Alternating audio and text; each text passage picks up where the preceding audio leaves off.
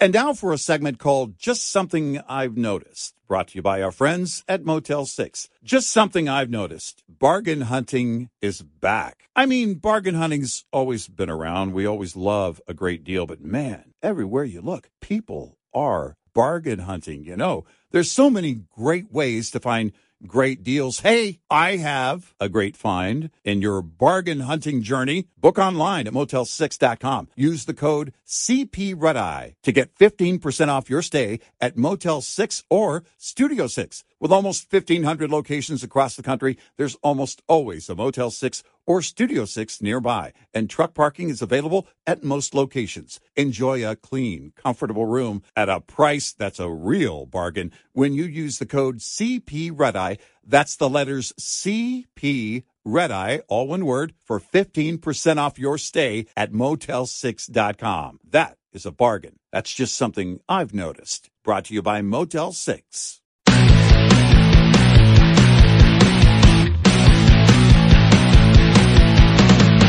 Now, it's Red Eye Radio.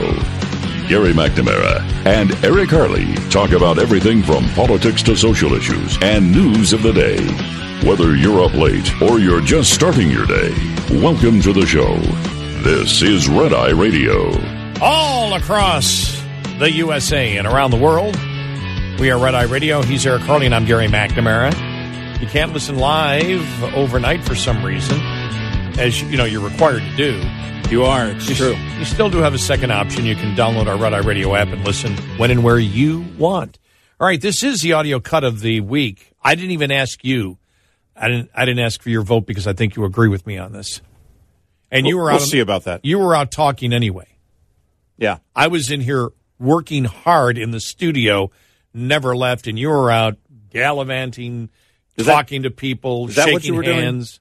Yeah, I was signing autographs, picking up chicks, avoiding the paparazzi, in the hallway. They're everywhere.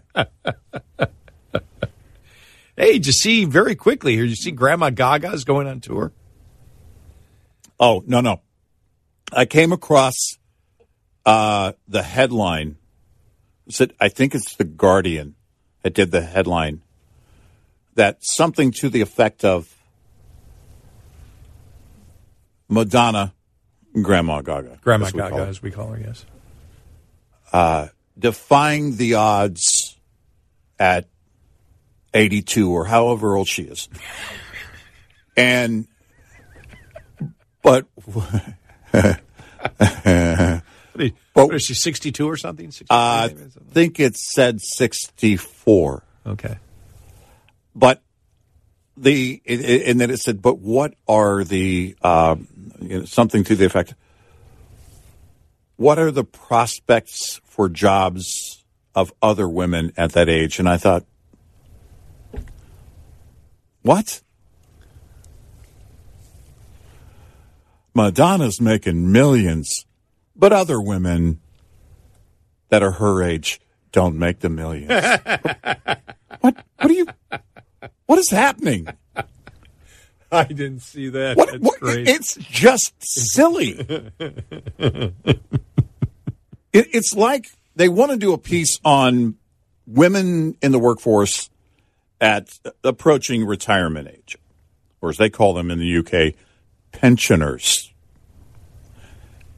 Okay, do that story. I guess the question would be, all right, because what did we hear? 64 is the new 34. No, it's not. 64 is the same 64 it's always been, but with inflation, you've got to keep working like you're 34 because it's going to be at least another 31 years before you're able to retire. And we have better pain pills now than we did 50 years ago. We do.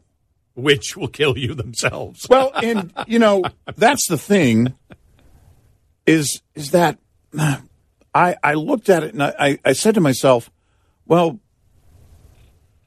what is it? What's the point you're trying to get across with, this whole article? If you want to do one or the other, Madonna's still making music. That's 64. Okay. And then the other article would be, or story, women in the workplace at retirement age. Okay. But don't compare the two. Like saying, the Eagles have one of the greatest album sales records of all time. Sold over 100 million albums. But Eric Harley hasn't sold one. But most men have not sold those kind of... Why did I just go into Keith Morrison there? You did. Eric Harley hasn't sold one album. Most men haven't sold that many albums. In fact, most men haven't sold any albums, and therefore aren't privileged to the lifestyle of the Eagles. Well, many middle-aged men have acoustic guitars. They haven't sold over 100 million albums. And it's about to get very serious. And the people that work for ISIS, they don't get health care. They don't get health care. I mean, it's just, really? What happened? Oh, man. What did I miss? I'm glad you saw that story and I didn't, because I would have gone, ah! All I know is there a guy I know, and I don't even know why, but he was just going up, I don't care about Madonna being on tour. And I went, oh, I can use Lady Gaga tonight. Excuse me, Grandma Gaga. Yeah. I can use, that's all I thought about is, oh, I can say, hey, Grandma Gaga's, I can fit that in sometime during the show. Grandma Gaga. Yeah, see, Yeah. All right. But I'm sure you will agree that this is, going back to where we were, I'm sure you will agree that this is the audio cut of the week, because it left her really momentarily speechless, and she really couldn't answer the question. Here we go. Yeah. Oh, we were there. Let's try again. That is what matters to the president. The House Oversight Committee chairman says this document situation has all the makings of a potential cover-up. Is President Biden involved in a cover-up? We have been very clear here from this administration. The president has been very clear that he takes this very seriously when it comes to classified information, when it comes to classified documents, and that his team has been fully cooperative. That's all we have to say right there. She never said no. I can't believe you asked that question. Of course he's not involved in a cover-up, because the headline became, White House doesn't deny that the president's involved in a cover-up. It's not just Beltway 101. It's just plain logic. You speak for somebody. You speak for them. And someone asks you if that person is covering something up. No.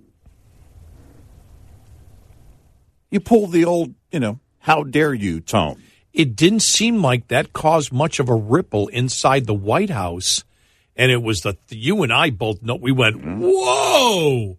And it's almost as if there's no self-awareness. Do you realize you were asked whether there's a cover-up and she didn't say no? Did they have that discussion inside the White House? She was there the next day answering questions. I'm thinking to myself, oh, wait a minute, though.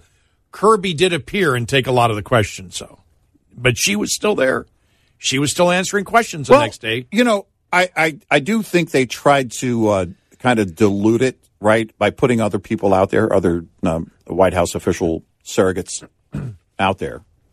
But you really can't, because I think the reason they did it, I suspect, is because things are so bad with her that you got to put something different out there. You got to have some other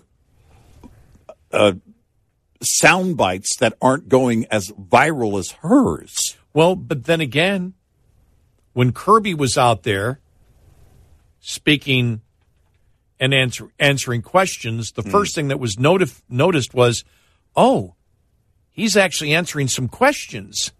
And then we think he realized that he was answering some questions. And then we don't know whether he had a earpiece in his ear. You're answering questions. Don't. Oh, okay. You have to go to Karine Jean-Pierre. I think it's a better question for you to ask her that. But she won't answer, and you're starting to answer some of the questions. Yeah. It's like, it's just. Well, and who was it it was him, wasn't it? That said, I'll have to defer you to Karine Jean-Pierre. Yes. Yeah. Yes. So it's like, okay, well, I meant to come out here to, break things up, but I'm just you can just go back to asking her questions. I'll ask the question again, as I asked earlier.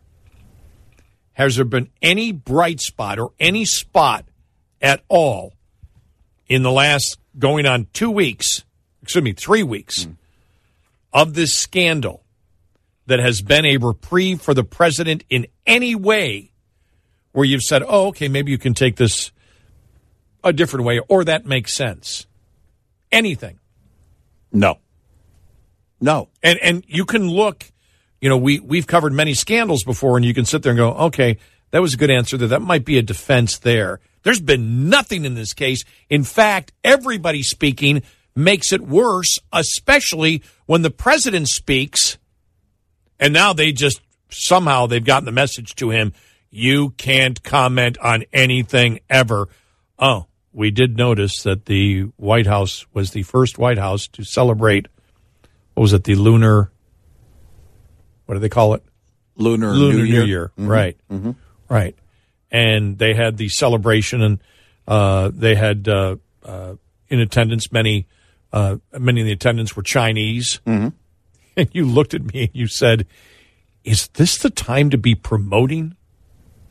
With all the allegations against Hunter? And this, with the Penn Center and the Chinese donations, is this ever the time to have the headline, this is the first president to celebrate the Lunar New Year, and at the White House. At the White House, and his Chinese audience was very appreciative. It's like, you're just asking all of that to go viral in terms of what people think about Hunter's activities and everything else. You're begging for it. And by the way, we believe it's fine to celebrate the Lunar New Year. Right. We have no problem. If you don't have a son named Hunter. Right. If you don't have a son named everyone Hunter. And millions of donations. And millions of anonymous donations coming in to help support the activities that you wish to support from Chinese donors. Yes, it's perfectly acceptable politically. Well, the optics, again, it's like, well, wait. And the headlines were, first time ever at the White House. After all the allegations about Hunter and his connections with China. And the first thing I thought was, oh, that's part of the influence peddling. Yeah. But when you're talking influence peddling, that's what happens. People go, oh, okay, anything he's doing. What's the first? Right. Well, why is he doing it the first? Okay. Is this some kind of, okay, he's doing positive promotion. Mm-hmm. If he does it for the Lunar New Year, the Chinese government will be more, whatever. I mean, those are the things that are going through your head, because that's what influence peddling does. Or the allegation of influence peddling. And we know that it existed. We just don't know if there was anything in return for it. And that's what you're always looking for. Right. But we know that the dollars flow to enrich the Biden family. Nobody is debating that. By the way, you notice how has anybody come out and said it's ridiculous? Maybe The View did. Who was it who said, was that MSNBC? Who was it who said, look, there's no law against making money because of your family name? Who said that last week? Grandma Gaga. No, I think that was age-related comment that she made. It was Don Lemon. Don Lemon said it? Yeah. Somebody else said it too. Yeah. And I'm thinking the audio we played, I don't know if we played the audio. I think we read I the thought quote. there was somebody else. Yeah, but it was Don Lemon. Somebody else said it too. They were asking somebody. Oh, was it Chuck Todd? Yes, it was Chuck Todd. Yeah, both of them basically were saying it. There's no problem with making money. I think Don Lemon was more about making money if you've ever served in office or whatever, right after the fact. But Chuck Todd was like, yeah, what's the problem? And the thing is, he didn't think that out, because there's no problem off of the average person making money off your name. Right. It's so you're selling your name. Why? What are you selling your name for? Right. Yeah. What are you going to do? It's not going out there and like, okay, we want this person to speak to our group, right? Public speaking, it's a big industry. This isn't what that was. I'll give you the perfect one. The Kardashians selling something. Mm-hmm. They're selling the Kardashian name. Right. Which means what? They're selling the image from their reality show. Mm-hmm. And they have an audience that watch their reality show. They have millions of people that follow them. Mm-hmm. And therefore, just their name alone, they can sell the image of their name to the millions of people that follow them on social media and watch, what they do. Right. There's a complete difference, Mr. Todd, if you are a vice president and your son is selling your name and enriching your family, and then you are out of the office and contemplating running for president of the United States, and still the money keeps flowing. Right. And it's widely known that you are contemplating that run for president. And then when you become president, the money still flows to your think tank from anonymous Chinese Very donors. Different. Yep. Now, if you don't recognize the difference in that, maybe you should not be the host of Meet the Press, because you asked the question without thinking. Yeah. Because everybody thought that, going, well, yeah, what do you, when you're selling your name, what are you selling? Mm-hmm. Let's get in. Chuck, you want to get into that discussion? Right. So you notice that isn't widely, that argument is not, Chuck Todd used it, sort of Don Lemon sort of used it, but you notice besides that, it's not really being used by any member of the Senate or House that is a Democrat. Well, again, when you lose Dick Durbin, when he can't defend you, it's over. I found the headline from The Guardian on Madonna. Madonna defying the odds at 64. But what are the work choices for other women at her age? What? It seriously is like the Eagles have sold over 100 million albums. Eric's also middle-aged and has an acoustic guitar, but he hasn't sold one album. Tiger's injured but still making hundreds of millions of dollars. Gary McNamara is injured and taking golf lessons. What are his opportunities on the golf tour? Gary's paying to play golf. I'm paying to play golf. What are my opportunities for employment? It's insane.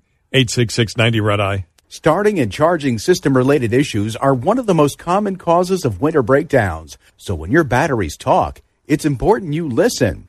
Knowing the warning signs that could indicate your electrical system needs attention can help you avoid getting stuck out in the cold this winter.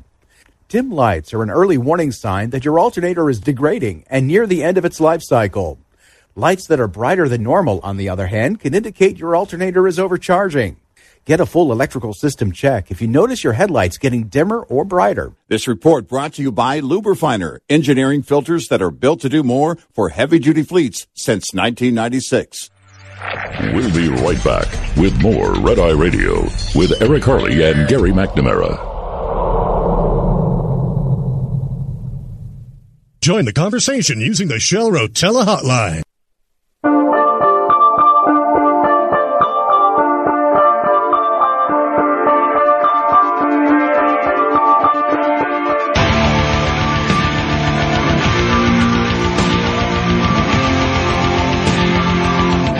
It's Red Eye Radio. He's Eric Harley, and I'm Gary McNamara, 866-90-RED-EYE. Talking about pop culture, since we mentioned Grandma Gaga there, and the fact that she's going on tour at 64. And Eric asked me the question. He said, who's older, Tanya Tucker or Madonna?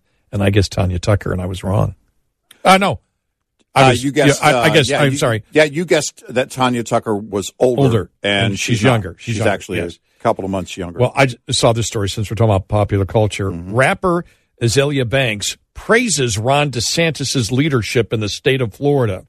She says she feels way safer in Florida than in Los Angeles. During a wide-ranging interview in The Guardian released, both, boy, they're covering pop culture like crazy, aren't they, The Guardian this week? Right. The controversial 212 rapper who recently relocated to Miami said in Los Angeles she felt like she always had to have a gun. Not that way in Florida. Under Ron DeSantis' leadership, she feels quite safe. Yeah. Boy, she's going to get backlash for that one, isn't she? Probably.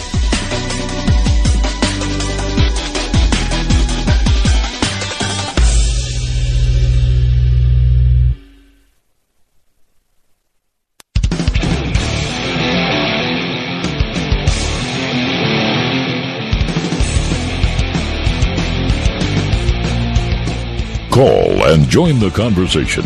1-866-90-RED-EYE. Red Eye Radio.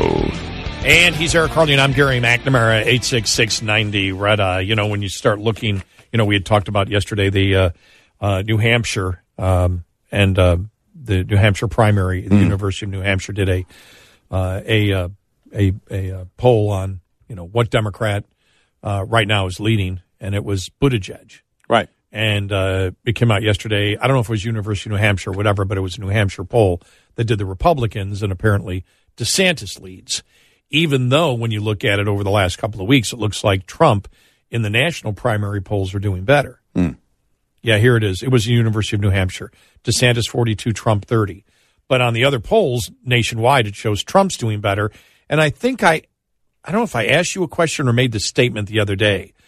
And I said, I'll put it in a question form, though, and it may be true. Maybe I put it in a statement form when I said it to you. I just can't remember. I was like, because of the Biden scandal, do people now believe that Trump has a better chance of winning where they did not 3 weeks ago? And that has helped Trump in some of the national polls that have come out. And I don't know. I don't know whether, or is it a beyond the chance of winning, is it the reevaluation and the comparison of the behavior of the two individuals, right? You know, because Trump right now officially is in. Mm-hmm. So, and as far as we know, Biden, at least right now, is in for 24. Well, so if those are going to be the two nominees, and you're basically looking at a rematch, are people reevaluating going, all right, what did I not like about Trump? What was it that, really, where I kind of moved away from him? And then by comparison, look, if he's going to be the guy on the right, my gosh, by comparison, not just the fact that Biden has botched everything and everything else that's going on right now, but also what his party is doing. And I don't know. It is an open question. I have no idea and really no opinion as to, what that might be, because I don't have any numbers in front of me. Yeah, I still feel it's too early because you don't have active campaigning, and in general. I do think, because the DeSantis is rising and has risen in the Republican Party over the last couple of years. Whether it's enough if him and Trump went head to head, who knows? But I'm wondering whether is it more of a primary thing where people originally, when DeSantis was doing when Trump fell, going back about 6 months ago, we really started seeing degrading in his popularity, at least in the polls, and DeSantis was rising. DeSantis was rising because of the substance of what he stands for and how he promotes and how he debates and how he argues. And I hear it from my friends that were as the most loyal Trump supporters you could possibly imagine, do or die. And it really started probably last fall. I'll never forget having lunch with two of my great friends. I mean, we're talking Trump stuff all over their house. Yeah. Pictures, you name it, they had it. And brought him up. I said, what do you think about Trump? They said, love the guy, time's up. It's like, and they viewed it saying, look, your political time, he said, maybe not for Democrats, but for Republicans, your political time is finite. And sorry, he gets in his own way. They go, love the guy, but gets in his own way. That was back then. Because of everything happening, are people reevaluating and thinking that he has a better chance against Republicans against DeSantis? I don't know. You and I were reading, was it Charles Cook column where he just said Trump is losing it in his true social media stuff. And, and it's come out this week. Many conservatives believe that Democrats want, well, I'll say this. I know that the Democrats want Trump on Facebook, Instagram, Twitter, Truth Social. They want what he has to say to be spread all over the place. They still believe the same thing. They believe that no matter how flawed the Democratic candidate is, that Trump will lose. Yeah. And they believe that opening up all these, that Trump will shoot himself in the foot. They believe he did last time. They believe he'll do it again. I mean, that's where Democrats stand. So I'm wondering that if Trump, with all this happens and Trump moves up on the poll, whether you see somebody like Buttigieg actually move back and Harris and Biden move up, because Democrats would view Biden as a known quantity. Now, again, all this stuff could blow up in his face. People were looking I know Republicans that were telling me, and this is a month ago, no, this is Trump's done. And we said this when people have said that. We go, well, you never can underestimate Joe Biden's ability, to quote Obama, to F things up. Yeah, Didn't see this coming to this degree with him, but it does change the context of everything. No, I think it does, and I think that's where, you tend to, and I think like within the party, Republican voters or would-be Republican voters looking at how Governor DeSantis in November brought everything together and delivered in a big way on Election Day in his state. But that has to do with the work done by the governor. That was something, it wasn't just campaign promises. It was the things that he did as governor, and that's a big deal. So then by comparison, you look and say, okay, well, time to move on from the old guard. But then, after the first of the year, and everything falls out on the Biden documents, and everyone is comparing it to the Trump documents, and then I think it looks worse. By the way, it is worse, Much and worse. I think that's why the liberal media quit doing the but Trump thing, because they realized, we can't really go there, because what we're doing is we're helping basically show that it is much worse in the Biden case, and we can't do that. We don't want to be a part of that because it makes Trump look better by comparison. To what extent that plays out in the election season, I don't know, but it certainly doesn't hurt Trump at this point. We just have to see where everything goes, and also where the Republican Party goes. What decision Governor DeSantis is going to make about getting in. It's quite possible he says, no, I'm going to sit this out. I have many things I want to do here in Florida first, and I am going to focus on that. And if that's the case, if DeSantis, becomes clear that by this summer he's not in, then the focus really starts to pare down to Biden and Trump, a rematch. Yeah, because it was the last one national. This is the national Republican presidential nomination. Emerson on Tuesday, Trump 55, DeSantis 29. Pence 6, Haley 3, Cruz 1, Rubio and Pompeo 1. and the rest have 1. Then you look at New Hampshire. Yeah. Then it has sort of the reverse. DeSantis 42, Trump 30, right. Haley 8, Sununu 4, Hogan 4, Cheney 4, Nome, South Dakota 2, Pence 1, Cruz 1. I find this interesting. The next 2, Pompeo 0, Youngkin 0. Mm-hmm. And then for New Hampshire, for the Democrats, it was Buttigieg 23, Biden 18, Warren 18, Sanders 15, Ocasio-Cortez 6, Klobuchar 5, Kamala Harris 2, Newsom 1, Warnock 1. Just a snapshot. It doesn't mean, like I said, doesn't mean much, but it's interesting just to see where people's heads are at right now in different states and nationally. Yeah. Yeah. It is interesting. Yeah, so not going to take much out of it. But just talking about DeSantis, because we were talking about the rapper who was saying, oh, yeah, feel very, very safe. You know, and she was talking about there are old people walking around everywhere.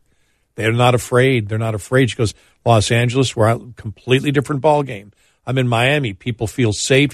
You can tell it's a completely different ballgame, and I credit, you know, DeSantis for that. And then DeSantis yesterday, did you see he proposed making child rapists eligible for execution? You know, that's something that really has never been taken seriously, yet people have talked about that for the longest time. Whenever there's some type of, you know, horrendous, you know, child sexual assault or rape, you'll hear people say there should be the death penalty for that. Right. And then also allowing the death penalty in Florida without a unanimous jury, and that comes out of the whole Parkland shooter case. Mm-hmm. And it's like, you know, one juror, they believe, was the one that said that's not going to happen. Right. And they said that just, you know, as I mentioned here in this article, the grieving parents of the victims of Parkland saying, if this isn't a case for the death penalty, what isn't? Right. Or what is? What is, right. What is? And so you look at it and, you know, without a unanimous jury, I mean, it's the death penalty, I believe, will evolve in people's minds probably because of DNA. Because the one thing, I would say the one thing from people that I know that are as conservative as you can possibly imagine and absolutely pro-punishing the criminal, the one thing that always bothered them about the death penalty is that if beyond a reasonable doubt, if you put them in prison, because that's not 100% beyond a reasonable doubt, and so life in prison, you can always reverse that. If it's wrong, if it's the death penalty, you can't reverse it. And that's the one little tiny thing. Does DNA change that? Does that change it in people's minds? Because that's the one thing there. People want to be. I think that the majority of the nation. It's interesting because you and I have dealt with this before, when people come and go, "No, I'm anti-death penalty." Well, what about Hitler? Well, no, there are exceptions. Well, then you believe in the death penalty, right? You know, or you know, people say, you know, I don't believe in the death penalty, but the fact is, this guy, you know, tortured and killed these children. Well, and it's like, well, then you do believe in the death penalty. Yeah. It's just, you know, where on the scale you believe the death penalty should be applied.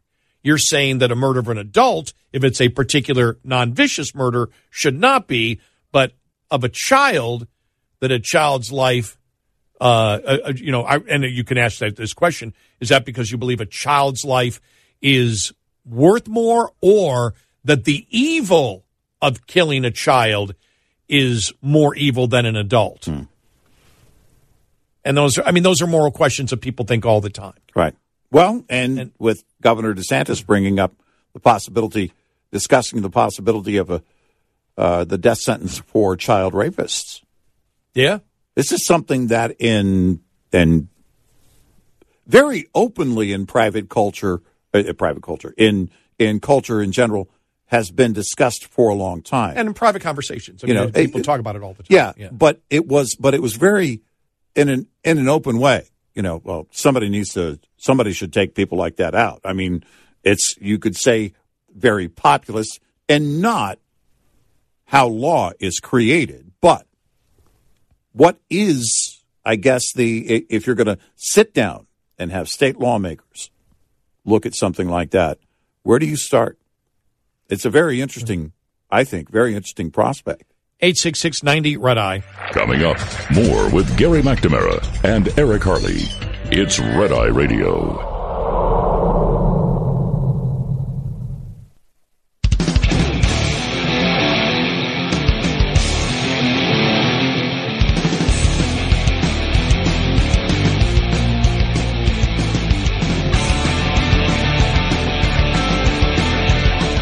It's Red Eye Radio. He is Eric Harley, and I'm Gary McNamara, 866-90 Red Eye. So, yeah, with DeSantis doing that, I mean, and I guess my point was, we'll see where Florida goes on this, and this would have to be something the legislature would have to do, change the law like this. But when you look at that, I mean, it's, basically the lines have been drawn for the death penalty in this country. But if you look at, child rapists and things like that, or child killings, most people probably would be in favor of that. I'm going to guess in the state of Florida. Allowing the death penalty without a unanimous jury, I don't know. Yeah. I don't know. A lot of it, if you don't get it, then you get life in prison without parole. And like I said, does the advancements in DNA change that? Yeah. There's a lot to go through there. Because like you said, life in prison is reversible. The death penalty is not.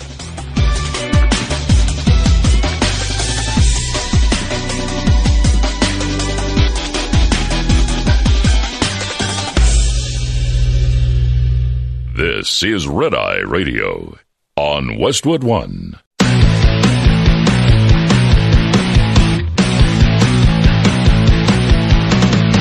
Now, it's Red Eye Radio. Gary McNamara and Eric Harley talk about everything from politics to social issues and news of the day. Whether you're up late or you're just starting your day, welcome to the show. This is Red Eye Radio. And we're Red Eye Radio. He is Eric Harley, and I'm Gary McNamara, 866-90 Red Eye. I guess, actually, we're the hosts of Red Eye Radio. We're not actually... Well, we are. Well, you know what I mean. He's Eric Harley, and I'm Gary McNamara. Download our Red Eye Radio app today, and you can listen when and where you want if you can't listen overnight live. We are all one. We are all Red Eye Radio. What's wrong with Eric? So what happened was yesterday, I see this. I'm on YouTube doing my usual, YouTubing. YouTubing, yes. That's what you call it. Okay. I'm YouTubing. Mm-hmm. That's what I call it. I don't know what anybody else calls it. I'm YouTubing. What if you're tubing on it and YouTubing on a tube? You can do that, but you can't call yourself a YouTuber because that's a content creator. Oh, so you're not a YouTuber, but you can do some YouTubing. Oh, okay. I'm not a YouTuber. All right. I was talking about tubing down a river while watching YouTube. Which would be like surfing.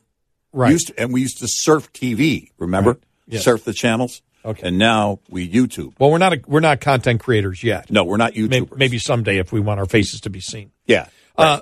But I came upon this story, and it was a very short report, and it was from CBS Miami. And it said, they had the story. It was released apparently from CBS, but I can't find it anywhere except that short clip from CBS Miami that said, Pence's documents, we know what they are. Mm-hmm. It's been released, and it was a source story. And it says basically these are just materials, if briefing materials that he was given if he had to meet with somebody from another country or if he had a meeting with somebody in the cabinet. They were just briefing materials that he were given that were viewed as classified. So they probably weren't top secret. They didn't get into that. They just said there was a classified material, and we're making it seem like this was just part of the things that he had in his job. Right. And so as soon as I heard that, I went, okay, well, they have that story. There's still nothing on Trump. There's nothing on what, what he had top secret, and nothing on Biden at all. Nothing. Right. And I said, I wonder why we're getting it on Pence. And then I see this story from NBC News. Senators in both parties voiced frustration after they left a closed-door briefing Wednesday, with National Intelligence Director Avril Haines, who declined to show them copies of the classified documents discovered at Donald Trump's Mar-a-Lago resort and Joe Biden's office and Delaware home. Haines also refused to discuss the sensitive material, citing ongoing special counsel investigations, according to members of the Senate Intelligence Committee who attended the classified briefing. Senator Tom Cotton, who was so furious after the briefing that he threatened to block presidential nominees or funding for some federal agencies until the Biden administration shows key lawmakers the classified documents. Right. Whether it's blocking nominees or withholding budgetary funds, Congress will impose pain on the administration until they provide these documents, and that's coming from both parties, Cotton said. I am prepared to refuse consent or to fast-track any nominee for any department or agency and to take every step I can on every committee on which I serve to impose consequences on the administration until they provide these documents for the Congress to make our own informed judgment about the risk to national security. Senators were told Wednesday that Biden administration officials cannot brief Congress about the damage assessment of the documents until the special counsel investigating the Trump and Biden documents gives the green light. The bipartisan leaders at the Senate Intelligence Panel are merged together from the secure briefing room, rejected the administration's argument. That is not a tenable position, said Intelligence Committee Chairman Mark Warner. What I think the director heard is she just didn't hear it from Senator Rubio and I. Literally every member of the committee, without exception, said this won't stand. Wow. Let me rephrase that in the correct way. What I think the director heard is she just didn't hear it from Senator Rubio and I. Literally every member of the committee, without exception, said this won't stand. Make sure I have the punctuation in the proper places there. Senator Marco Rubio said the committee's vice chair called it a very unsatisfying hearing. The bottom line is they won't tell us what they have until the special counsel allows them to tell us. That is an unacceptable position. Warner and others pointed out that the Senate Intelligence Panel received regular briefings on Russian interference into the 2016 election. At the same time, a special counsel was appointed to investigate the matter. Right.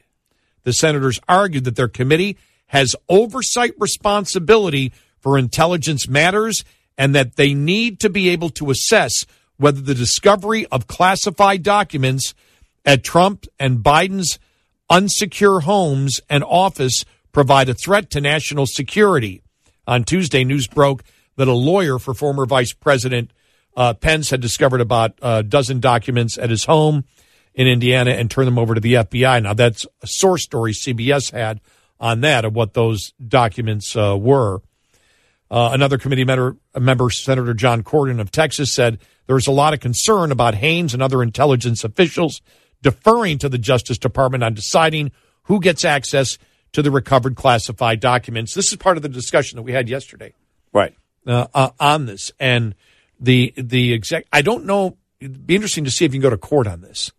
I was just thinking about that because we think in terms of the discussion we had on need to know the Gang of Eight. The Gang of Eight would be the Senate Majority Leader, Senate Minority Leader, the Speaker of the House, and the Minority Leader in the House, and then on your intel committees, both in the Senate and the House, it would be the chair and then ranking members. So there's your Gang of Eight. But then on the intel committees, it would be, that's the oversight.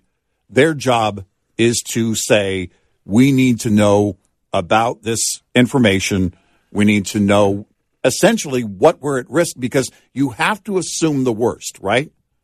that whatever this information is in these documents has been exposed to people who don't have clearance at the, I guess, least threatening point, all the way to the point of nefarious actions, and it was deliberately exposed to people who are connected to the enemy. So there's your range, and that's why we have these committees to be our eyes.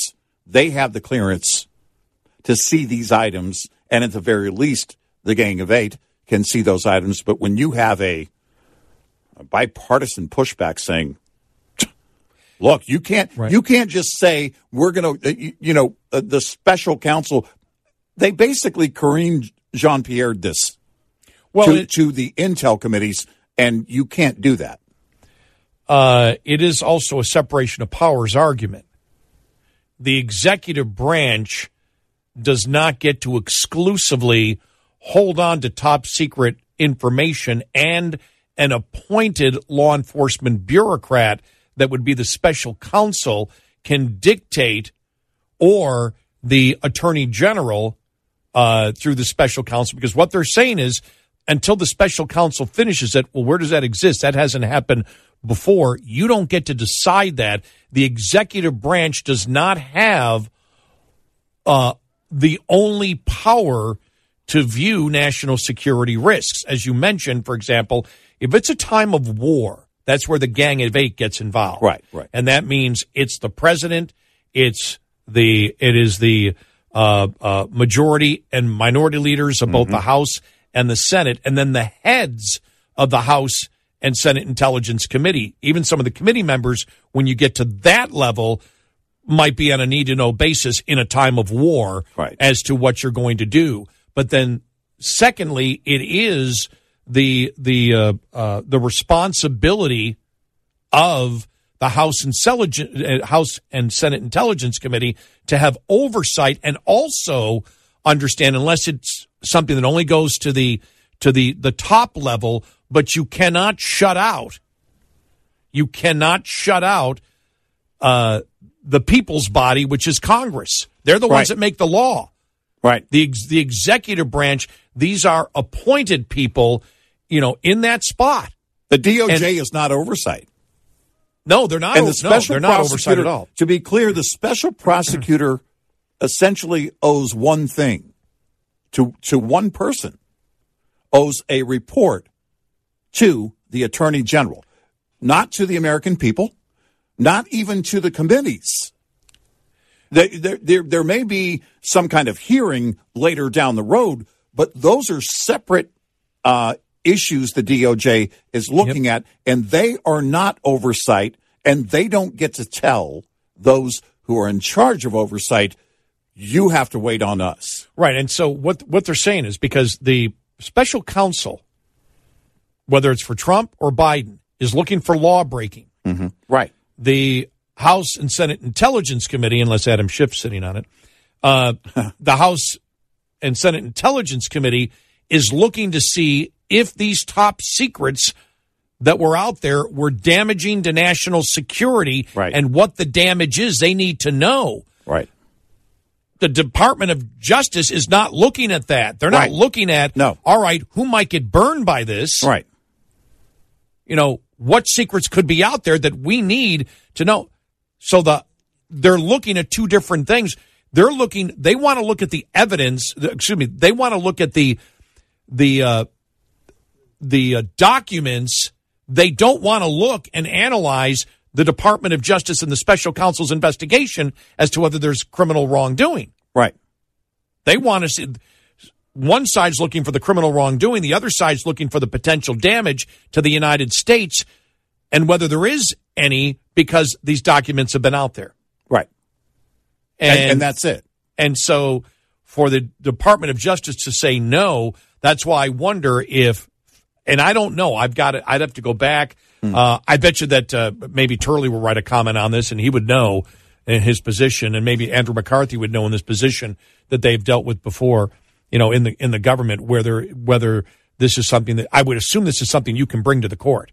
I would think so. It would seem, because it seems to be definitely a separation of powers argument. Yeah. That you need to be able to see it, and the judge may say there's limitations. You see this just to see the damage. You cannot see the Department of Justice investigation into it. Which is fine. Right. You can't be, for example, interviewing investigators from either of the special counsel's office. We simply want to look and be told what was in these documents to see if what's been compromised or whether anything possibly could be compromised so we can take action. We don't know. We need to find out. And they're absolutely right. It is a separation of powers argument. They need to know. The executive branch can't do it. And there's one more point to make on this, a very important point to make on this coming up next, 866-90-RED-EYE. One rule of thumb in the dairy business seems to be that even when producers are getting lower prices for their milk production, it seems, it just increases every year. It does. USDA Outlook Board Chairman Mark Jekanowski this week, USDA putting out its monthly milk production report, which bears out what Mark was saying. For 2021, U.S. milk output, 226.3 billion pounds. For 2022, it was 226.6 billion. That's only a 0.2% increase, but an increase nonetheless. Now, prices for milk and dairy products are going down, and of course, producers will start to respond to those lower prices by milking fewer cows. But he says the reduction in herd size won't be enough to counter an increase in milk per cow. So his milk production forecast for this year? 229.2 billion pounds. An increase over last year of less than 1%. Still, again, an increase, even though Mark is forecasting milk prices in 2023 to average 15% below 2022. Gary Crawford reporting for the U.S. Department of Agriculture. The USDA report is brought to you by Cenex Roadmaster XL Premium Highway Diesel Fuel. Lines open for your calls. 866-90-RED-EYE on Red Eye Radio. Personalized savings on commercial truck insurance.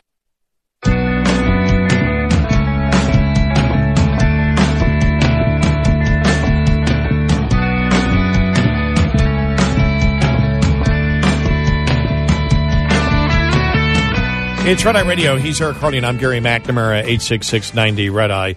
And I think, again, these are both important. The other reason is that the House and Senate Intelligence Committee needs to look at what these top secret documents are and know what's in it, is because you have a sitting president right now who is the focus of the investigation. And these are top secret documents that even go back to his Senate years. Yep. And there is the possibility, as we know, there is the evidence that exists from the laptop of influence peddling with the family. And again, not stating from the legal standpoint or even the political standpoint whether the president is guilty or not, but clearly the investigation has started. There's a special counsel on it. We know that laws were broken. He is the sitting president. These are, and some of the documents, top secret in various places. And you have already known collusion between the Department of Justice and the executive office not to release not to release the information to the public until the media got a hold of it. You must have the other branch of government, the legislative branch, know what's in these documents. Right. You cannot let this stand. No, you can't. And so I don't know whether they can go to court on it. I'm just not familiar with it.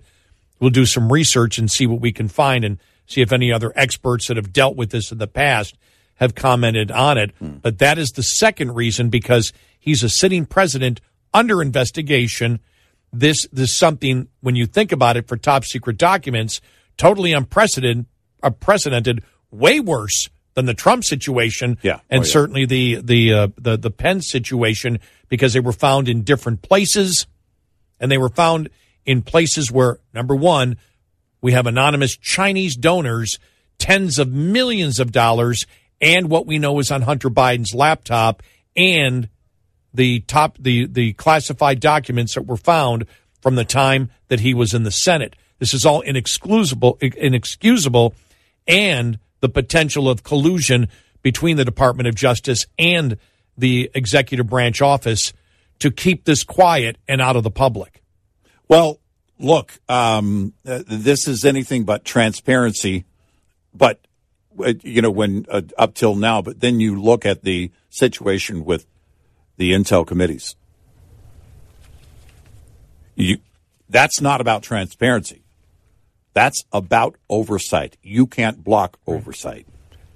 It's about oversight, and it's also about keeping the integrity of an investigation, because the signs are out right now that the Department of Justice was hiding this. Mm-hmm. And by the way, this wasn't conservative media that reported this. Right. The Department of Justice and the executive branch, the president's office, both agreed not to let this out. Well, and for that reason, by the way, you mentioned something earlier. Well, look, it's not that the oversight committees would be looking into the investigation that the DOJ is doing, but the fact that we know that they were working with the Biden camp to keep this all secret, then I think opens it up to the Intel committees to say, we need to look at what the process was from the moment the first documents were found until now. Because I agree that's a great point. So the DOJ would be, their involvement is going to be relevant there. Yeah. As to the handling of those documents and all the way up until the present point. And that's a long, long road. Yeah, because if you're talking about, we have oversight of top secrets, and this doesn't seem to be going the way the Department of Justice doesn't seem to be doing their job on this either. Why were they? There are questions that need to be answered from the Department of Justice. So there's the national security standpoint, right. But there's also the integrity of the investigation and possible collusion between the Department of Justice. Well, there is collusion. Whether it was bad collusion or not, we don't know yet. Right. And neither do they. But they were keeping it from the public, which isn't good.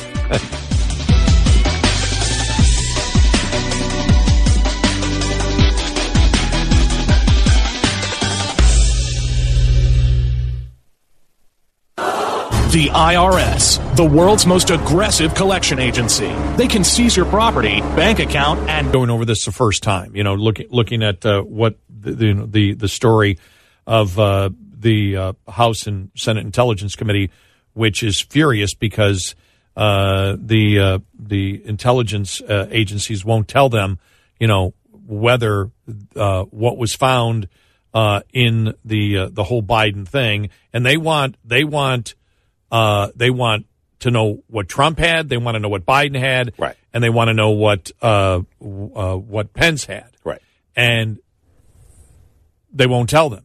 The executive branch has said, nope, we're not going to tell you until the special counsel says that we can. Well, first off, there's a separation of powers argument there. We just want to go over, in case you're just tuning in once, so you don't get lost on it. And so we can actually get all of our thoughts together, too, to bring, because we have 3 points to make here. We gave you the first two, but the first point was it's a separation of powers issue because the House and Senate Intelligence Agency, they get to look at top secrets. Right. Now, the super top secrets is the Gang of Eight, which would be, those members of the House, the leadership, and then the head of the House and Senate Intelligence Committee. Nobody has said it raises to that level of war kind of top secrets at this particular point. Although we don't know that it doesn't. We don't know that it doesn't, but they have the whole point. That's not the argument that the executive branch has given. They're saying nobody can see anything in Congress until the special counsel says. Well, that's not going to fly because they have oversight over the intelligence and the top secrets. That is the people's representatives. They get a say, and they get to look and see what damage could be caused by any of these classified documents being out in the public. Now, they are our eyes. Right. Now, that's the idea. Now, the real worry, and we all know what the real worry is. The real worry is not Trump and it's not Pence. The real worry is the fact that Biden had them all over the place. Right. And the House and Senate Intelligence Committee together has said, we need to know. We need to know, what the repercussions may be. So we need to know what this information is.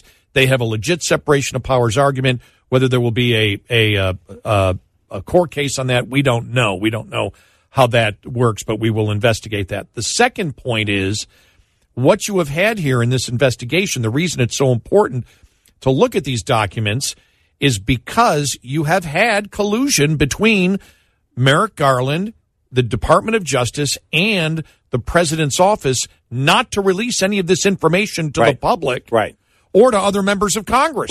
So they didn't know about it. It's been kept secret. And so there's even more concern. Why did they keep this secret? Why didn't we know about this? This is about national security.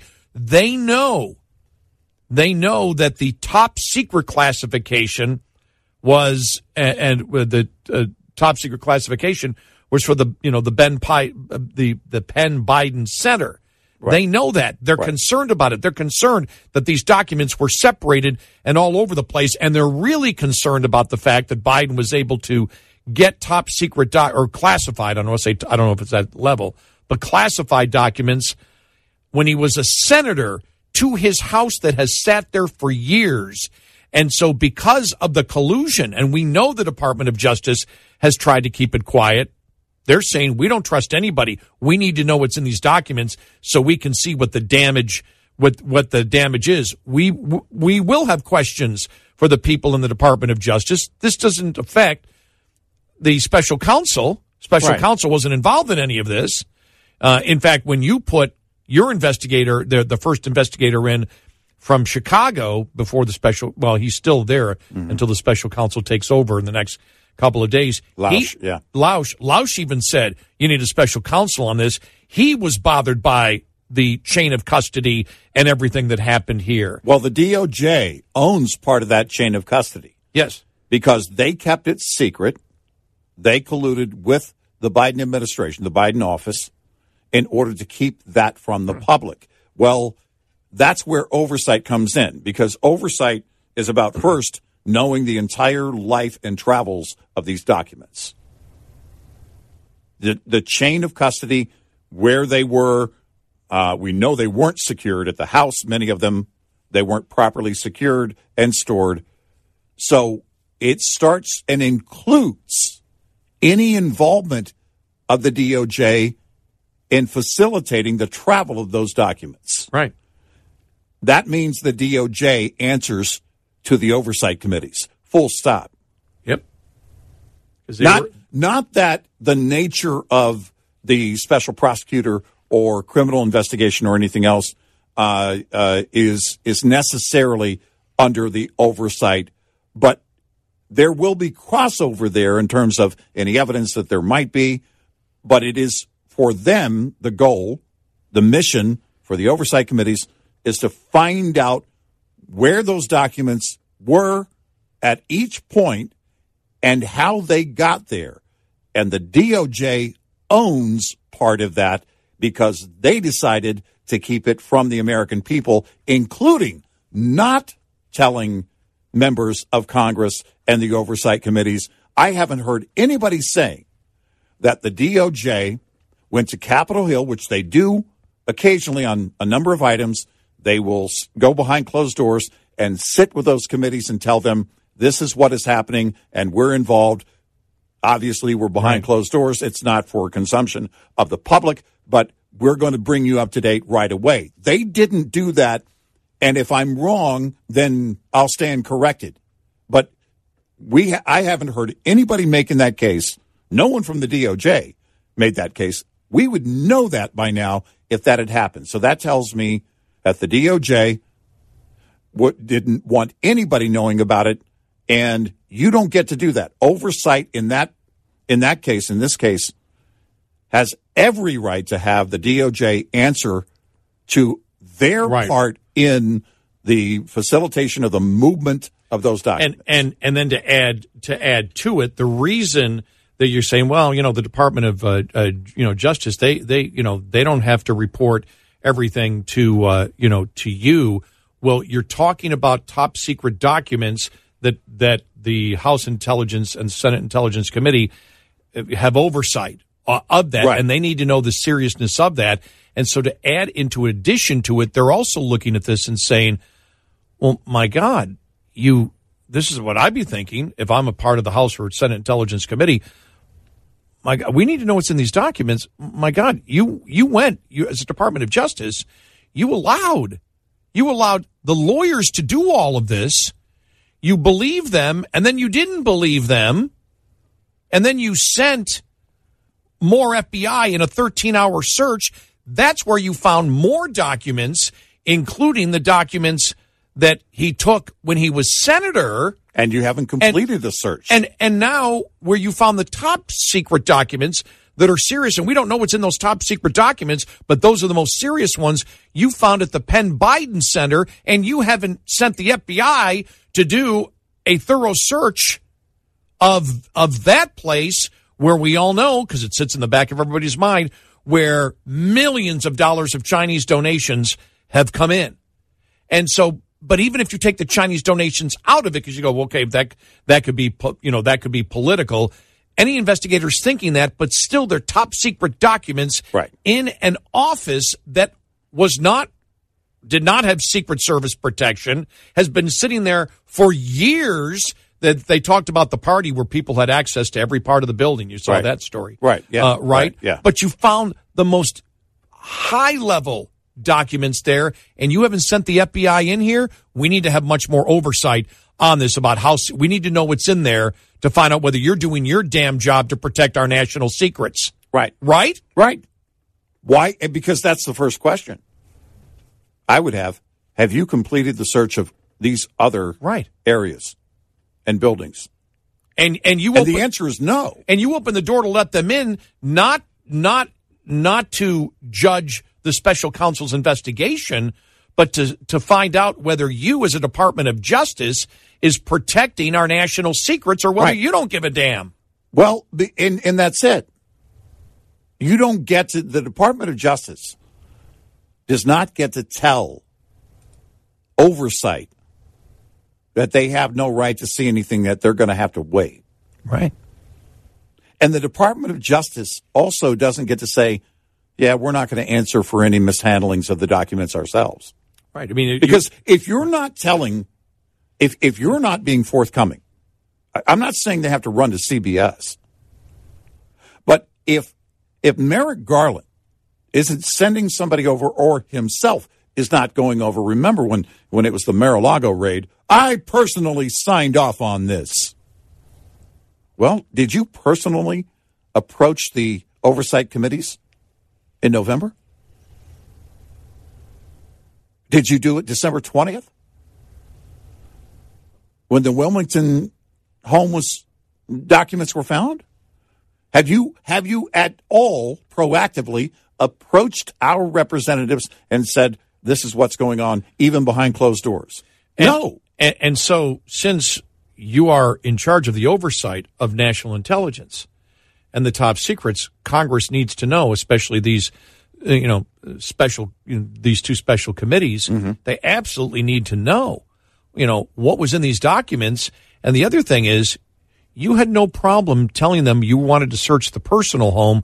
What's the problem with the office? Right. That's where the biggest top secrets were found. Right. I don't know. We know that they were big top secrets. They were top secret classification.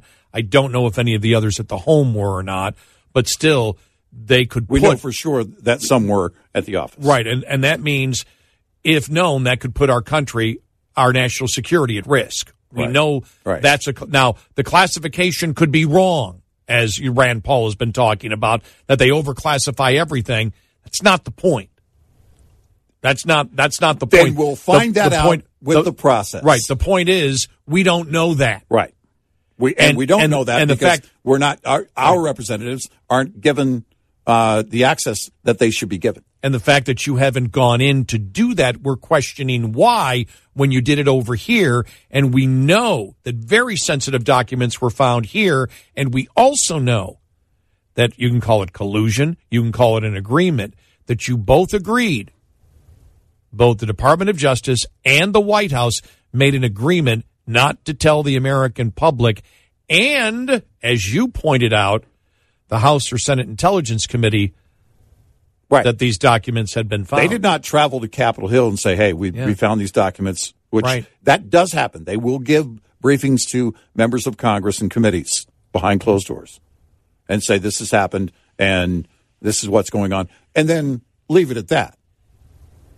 And at that point, they have notified essentially they have notified the public.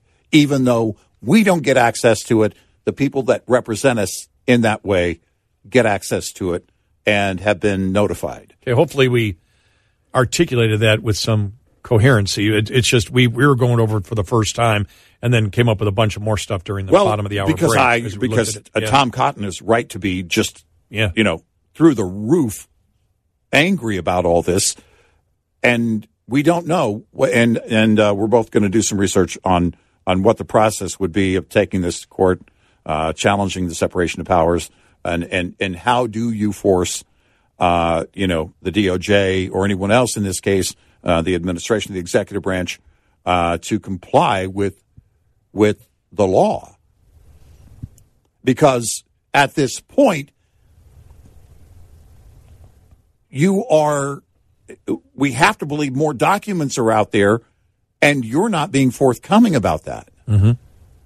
You have not, the DOJ has not completed their search. Because if they had, we would know about it by now. And so there could be more documents out there, and our oversight is non-existent right now, and we deserve to have everything in check yesterday. 866-90-RED-EYE. Get in touch with Red Eye Radio, toll free at 866-90-RED-EYE.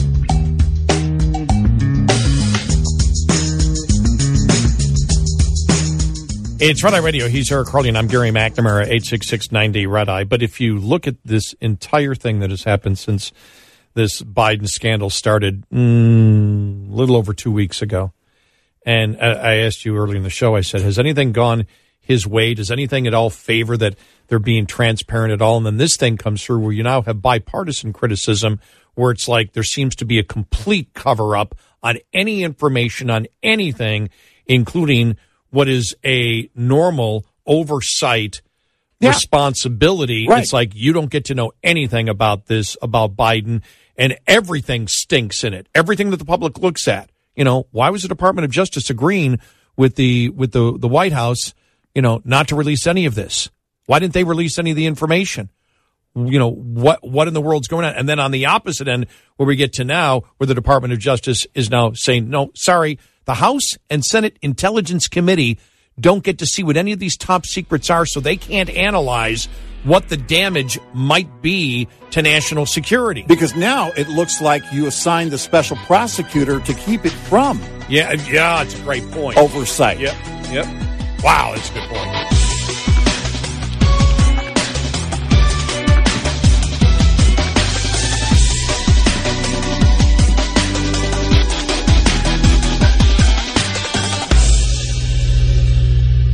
This is Red Eye Radio on Westwood One.